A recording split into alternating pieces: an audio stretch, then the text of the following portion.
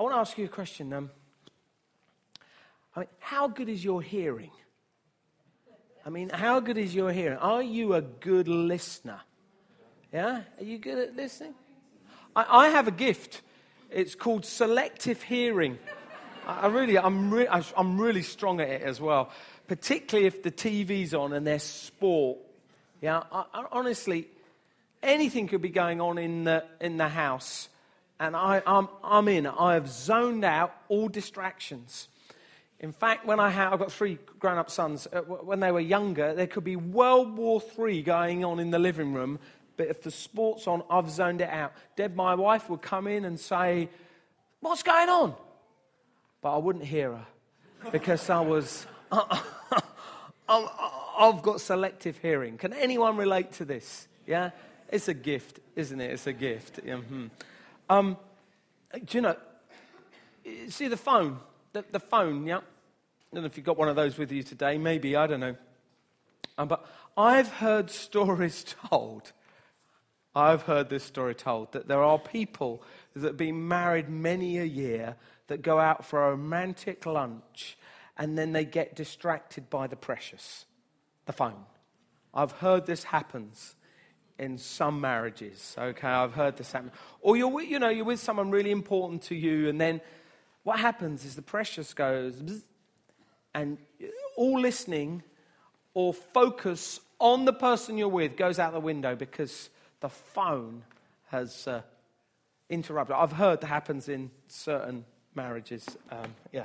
And then recently my wife, Deb, went on a listening course, a listening skills course. I think she went on it hoping I would go with her or would be so interested I would do the course. I didn't actually do the course. I invited the leader of the course to address our pastoral and operational staff. So I thought this is a good skill. One of the things she came back one evening absolutely fascinated me. She said what she learned that evening was that more often than not, when someone is speaking, what happens is you're not actually listening to what they're saying, you're thinking about what you're going to say next. Yeah? You think about that for a moment, yeah? So they're talking, you're kind of listening, but really you're thinking, oh, no, I don't know if I agree with that. No, I don't know what I'm going to say. I'm going to say this, okay? Yeah? Now, the course said that really good listening is focused listening. You're really focused in. Now, of course, you have to think a bit about what you're going to say, otherwise they would finish speaking and then, oh no, I've got nothing to say. So you can multitask a little. But the point is very quickly we can have selective hearing. We kind of hear what we want to hear. And what I want to look at today is a number of passages. In fact, before I read the passage, can I just say, look, I am going to ask for 20 minutes of your life this morning. 20 minutes of focus listening. Can you give that to me? Well, that's not I will try and keep it relevant and lively, and they might even try the odd joke as we go. But I'm asking, can you just give me 20 minutes? I'm going to speak maybe 22 if I get carried away, okay? If you can, I want you to engage your mind. I want you to think of what I'm sharing with you. So I want to share a message called Living a Fruitful Life. Because what I have to share today, if it's true, then it's of life significant. It's game changing. It's I want to tell you a true story that is history making. And so it's worth listening to. At the end, if you choose, which you're free to kind of go, I'm not sure this is for me, or I'm not sure that's true, then that's fine. Just give me 20 minutes to consider. Would you be a good listeners today? Okay, let's go for it. We're going to read the passage, 2 passages. Actually, first is from 1 Corinthians 15, and then also from Mark's Gospel. It'll come up on the screen. So, firstly, 1 Corinthians 15, 1-8. Now, brothers and sisters, I want to remind you of the gospel I preached to you, which you received and on which you have taken your stand. By this gospel you are saved, if you hold firmly to the word I've preached to you. Otherwise, you have believed in vain. For what I received, I passed on to you as of first importance, that Christ died for our sins according to the Scriptures, that he was buried, that he was raised on the third day according to the Scriptures, and that he appeared to Cephas, that's Peter, and then to the 12. And after that, he appeared to more than 500 of the brothers and sisters at the same time, most of whom are still living, though some have fallen asleep, which is a kind of nice way of saying they've died, just they've fallen asleep. And then he appeared to James, then to all the apostles, and last of all, he appeared to me also as to one abnormally born. That's the Apostle Paul himself writing the letter. And then from Mark's Gospel, the parable of the sower, a very famous parable. Again, Jesus began to teach by the lake. And the crowd that gathered around him was so large that he got into a boat and sat in it out on the lake, while all the people were along the shore at the water's edge. And he taught them many things by parables. And in his teaching, he said, "Listen, a farmer went out to sow his seed. And as he was scattering the seed, some fell along the path, and the birds came and ate it up. And some fell on rocky places where it did not have much soil. It sprang up quickly because of the soil was shallow. But when the sun came up, the plants were scorched, and they withered because there was no roots. And the other seed fell among thorns, which grew up and choked the plants so that they did not bear grain. Still other seed fell on good soil. It came up, grew, and produced a crop, some multiplying 30, some 60, some 100 times." And then Jesus said, "Whoever has ears to hear, let them hear." Whoever has ears to hear, let them hear. If you've come to this church, you will know by now, for any length of time, I love Easter Sunday. It's Resurrection Day. It's the time in the church calendar where we put a particular focus on the resurrection. If Good Friday is a time of reflection, we look at the death and the pain and the cost and the penalty paid for us on the cross that Jesus was crucified on, then Easter Sunday is about the resurrection. And the resurrection is fundamental to the Christian faith. Many people die. Only one claims to be risen from the dead. And this one, Jesus actually predicted his death. So it's quite a bold thing to do. I'm going to predict my death, I'm going to get killed, and then I'm going to be raised from the dead. No other faith makes that claim. No other person makes that claim. And Jesus claims to be that person, and many of us here testify to be true. If Christ is not risen from the dead, then our faith is futile. In fact, it goes on in 1 Corinthians 15 and expresses it this way: if there is no resurrection of the dead, then not even Christ has been raised. And if Christ has not been raised, our preaching is useless, and so is your faith. So that means the morning I have spent is a complete waste of time. Yeah, in fact, my life is sold to a lie. And so is yours. So I'm a preacher. And I've preached this message. This is the fourth time this morning and this afternoon. And so if Jesus isn't raised from the dead, he's still in the tomb. I've wasted my time and I've sold my life to a lie. And if you're a Christian here, so have you. It's why as a young person, at around 18, 19, I looked into the claims of Christianity and particularly focused on the resurrection. I thought, if I'm going to give my life to Jesus, I want to make sure that I am as confident as I can be on the kind of evidence that the resurrection is based off. I thought, well, have I got one life? I want to live it well. I want you to live it well. I want you to have a very fruitful life, actually, in God. But that's what I did. I looked at it. You will be familiar with that story if you come to the church regularly. And very quickly, just to summarize 5 key pieces of evidence that may help you wherever you are on your journey about the resurrection. The first is the fulfillment of prophetic promise. Now, if you're here and you're not a believer, and therefore you don't have trust in the Scriptures, I realize that this is You might need to step back and get confident that the Bible is a reliable historical document and all that stuff you can do, and I would encourage you to do if you've never done that. But if you are a believer, or you at least got some awareness of the Scripture, you know that there was a promised Messiah coming for the people of Israel. And Jesus fulfilled over 300 prophetic promises that looked forward to his coming. And here's just one. It was prophesied in the Old Testament, the place that he would be born. Now, there's one thing you can't do, is you can't organize where you're born. That is outside your control. There are some people that look at the 300 prophecies and go, I wonder if Jesus, when he got old enough to read them all, he kind of then worked back his life to line up with all the prophetic promise. That is, you have to be pretty clever to do that, wouldn't you? But there are certain things that are outside your control. So the fulfillment of prophetic promise. Another one is the empty tomb. I was thinking, I got early this morning, went for a prayer walk. I thought, gosh, this is what it was like. The women, as recorded in the gospel, they went to put spices on the body. They do that because of the smell. And so they went down to the tomb, and the tomb is empty. The Bible calls it's like an earthquake. Now, this would have been protected. It would have been sealed, the tomb. It would have been protected by Roman guard. Roman soldiers are professional soldiers, and they knew that if this was broken in or the body was stolen, that their life was at stake. But the women get there and they find that Jesus is not there.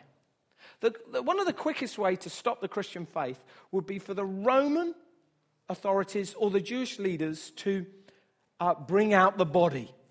Yeah? He's risen, he's risen. No, sorry, here's his body.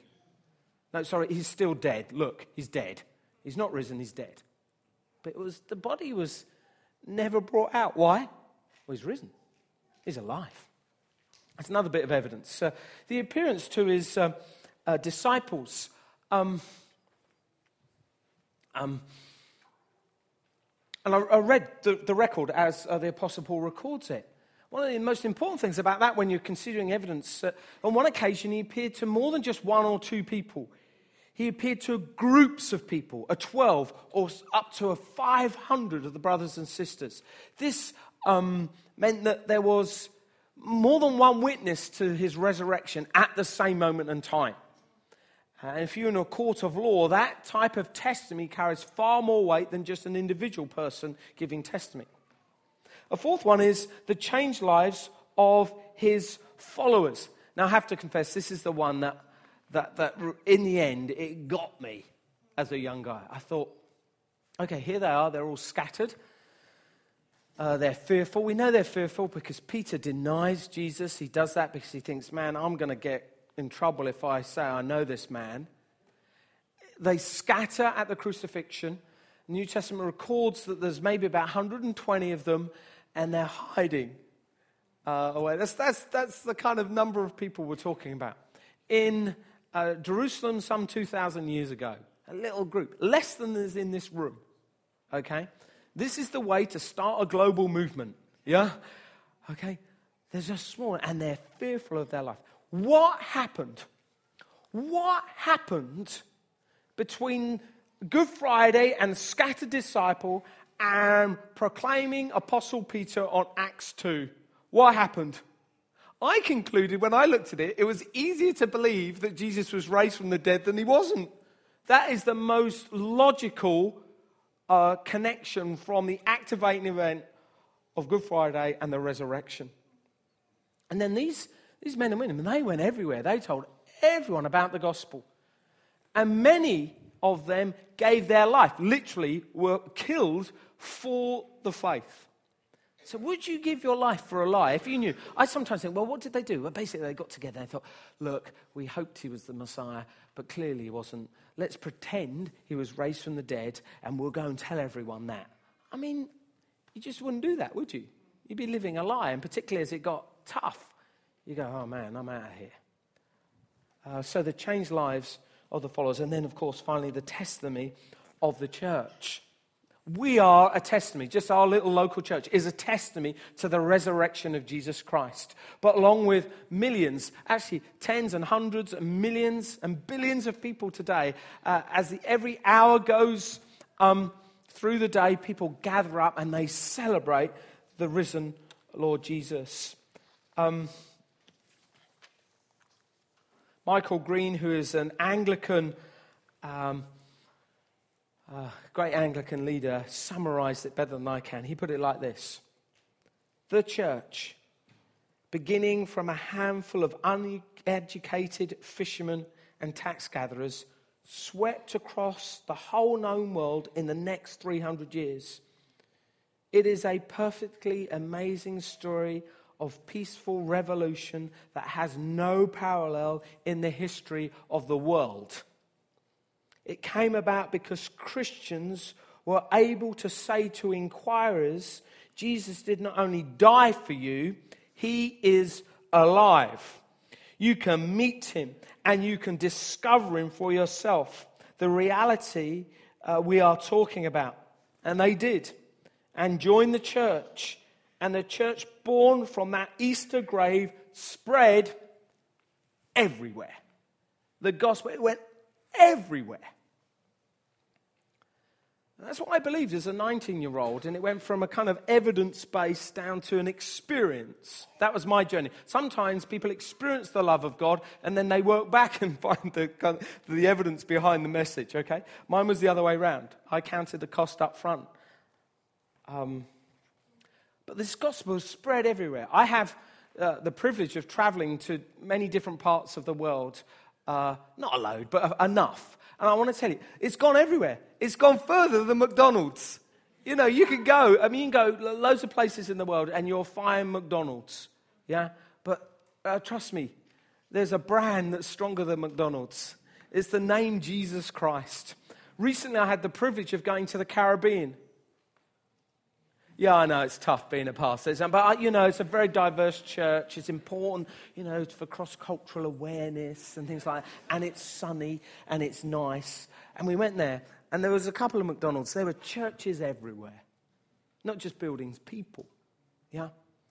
And I've been to China and Africa and the Middle East, wherever you go. It's everywhere.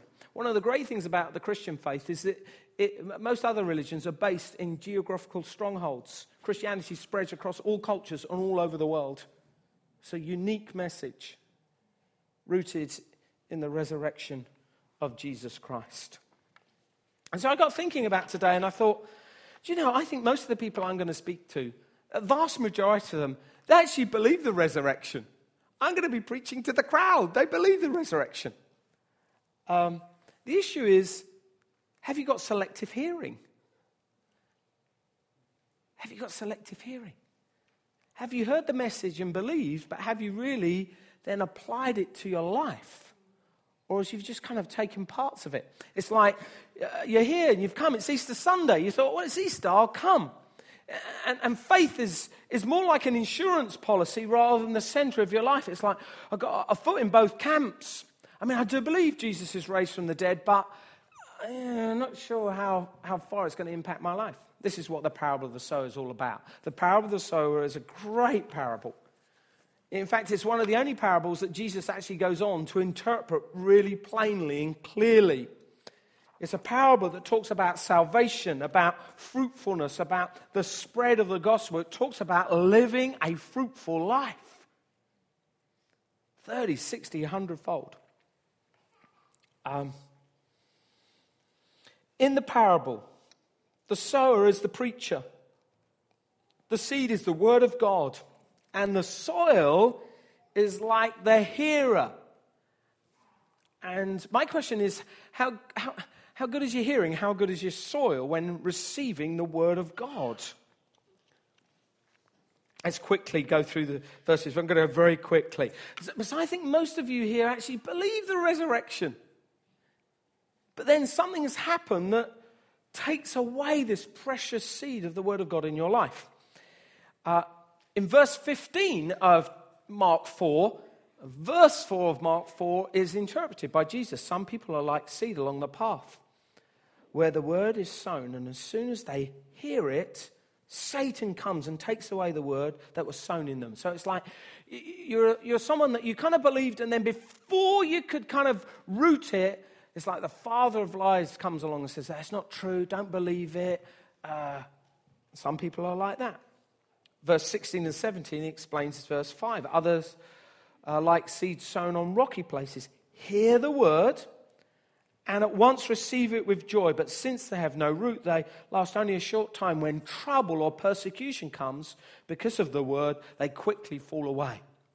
For some of you here, you go, actually, that's me. I remember receiving Jesus with joy. Oh, happy day. Oh, happy day when Jesus was in away. Yeah. That wasn't my best rendition, I have to confess, okay? All right, just trying to keep you awake in the middle afternoon, okay? But you remember a moment when you believed and you received it with joy and you are forgiven of my sin. Praise God. But then trouble or persecution. Now, we're fortunate in our country. We're not really under persecution. Many Christians are. But we do have trouble. And I kind of think, did someone not explain the gospel to you correctly, that following Jesus is going to be tough? If you've got a gospel which is like a prosperity gospel, which is like, oh, it's all going to be fine, follow Jesus, you get loads of money, everything will be fine, you'll have no trouble. It's not the gospel. You've got a false message. The gospel is you're going to have all that and Jesus is with you in it and through it. The next one is, still others, like seed sown among thorns, hear the word, but the worries of life, the deceitfulness of wealth, and the desires for other things come in and choke the word, making it unfruitful. Oh, well, if there was ever a 3-point sermon there, eh? But we haven't got time for it. So it'll be a very quick. The worries of life. Some people are full of anxiety. They live with it. They breathe it. They therefore find it difficult to rely and trust on God. And therefore the worries press in. It's like, how could God allow this to happen to me? And it just takes away this beautiful seed that's planted in someone's life. Or the deceitfulness of wealth. That's a big one in London, isn't it? And particularly in Western materialistic culture, which is the culture, it's like the soup we kind of all slosh in and around all the time. It's all around us. And living in London, you can see it in the beautiful skyline. You just see all these massive buildings, beautiful buildings, but all there to generate wealth. And money in itself is not bad. It's neutral, okay? It's when it becomes a god. And that's what materialism is, the god of mammon. And it becomes something that you put your security or your value or your identity. Yeah? It's when it starts to be those things and it starts to replace God in your life, who should provide you value and security and comfort. Now look, you need money. I'm not preaching you don't need money, but it should be neutral and it shouldn't become your God. And some people they start well and then they get sucked into that. Other desires. And then lastly,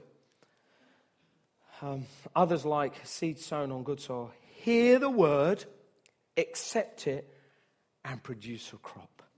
Some 30, some 60, some 100 times what was sown. They live a fruitful life. Yeah. Now, I don't know if I should say this, but if I could choose, I'd want to be in the 100 camp. I want to have a life that's really fruitful in God and that multiplies in many people's lives because eternity is at stake. Yeah? It's like life and death, folks. Yeah? And I want you to aspire to that. Now, look, I think I can say this without getting in trouble. Just hear my heart here. Is God can do it without you, but he does need you as well. Yeah, he can do it. And therefore, how you respond, each one of you, how you respond is totally connected to the next step of the gospel's extension. That God can do it without you, but he does call you to be fruitful. And are you being fruitful? Are you like all in? Are you committed? Are you giving your time? I'm as interested that you're here next Sunday than just this one. Because that's fruitful. That is a contributor. At that point, faith is right at the center of life. It's not a bolt-on or an insurance policy. We're going to pray in a moment. In preparation for this message, I wrote to Neil, who's our worship pastor, who's leading this morning, and I said, look, could I use this song at Easter? Now, I do this occasionally, and I don't always get a yes. I mean, I'm fortunate as the senior pastor. There are some advantages. You can at least write to the team, can we use this? You know they'll consider it. Normally it comes back, Steve, that's a song in the 80s, get up to date, and things like that. But on this occasion, because my kids had introduced me to the song, I knew that the soil was fertile in the worship team. So, okay, so I said, look, could we sing this song at Easter? Because it just expresses the heart of God in a fresh and new way. We're going to sing it in a moment. These are the words of the song. It's called Oh Come to the Altar, which I just sing is like, come to Jesus, come to Jesus. Are you hurting and broken within, overwhelmed by the weight of your sin? Jesus is calling. Have you come to the end of yourself? Do you thirst for a drink from the well? Jesus is calling. Oh, come to the altar. The Father's arms are open wide. Forgiveness was bought with the precious blood of Jesus Christ. Leave behind your regrets and mistakes. Come today. There's no reason to wait. Jesus is calling. Bring your sorrows and trade them for joy. From the ashes, a new life is born. Jesus is calling. Oh, what a Savior. Isn't He wonderful? Sing hallelujah, Christ is risen. Bow down before Him, for He is Lord of all. Sing hallelujah, Christ is risen. What a great song. This is a song of invitation, full of truth, full of the gospel. And I want to encourage you to respond to Jesus. Jesus is calling you today. And I'm trusting, as we've seen through the morning, many respond to Jesus this morning.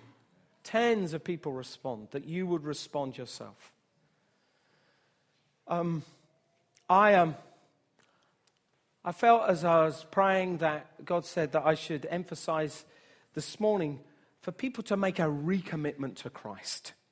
You know the resurrection is true, but for whatever reason, and I've given a handful of why, is that it's not like focus center. It's like selective hearing your walk of faith. And God is calling you to recommit your life to Christ today based on the power of the cross and the resurrection of Jesus Christ. I also think there's probably a handful of you here that you've never put your faith in Jesus. So I'm going to give you an opportunity. This could be your day when you come to Him because Jesus is calling your name and experience the wonderful joy of salvation. So we're going to sing this song. Can I encourage you to sing it with me? Neil, if the band could come back up. We're going to sing. It's a great response song. It's like we sing it as the body of Christ. Like Jesus, we're the body of Christ now, and we sing it. It's like a calling out for people to come to the Father, to come to Jesus. So we'll sing it, and then I'll come up and just lead us in a prayer. And can I ask you, if you're here, to focus in and respond and, recommit your life to Christ if you know what it is to follow Him.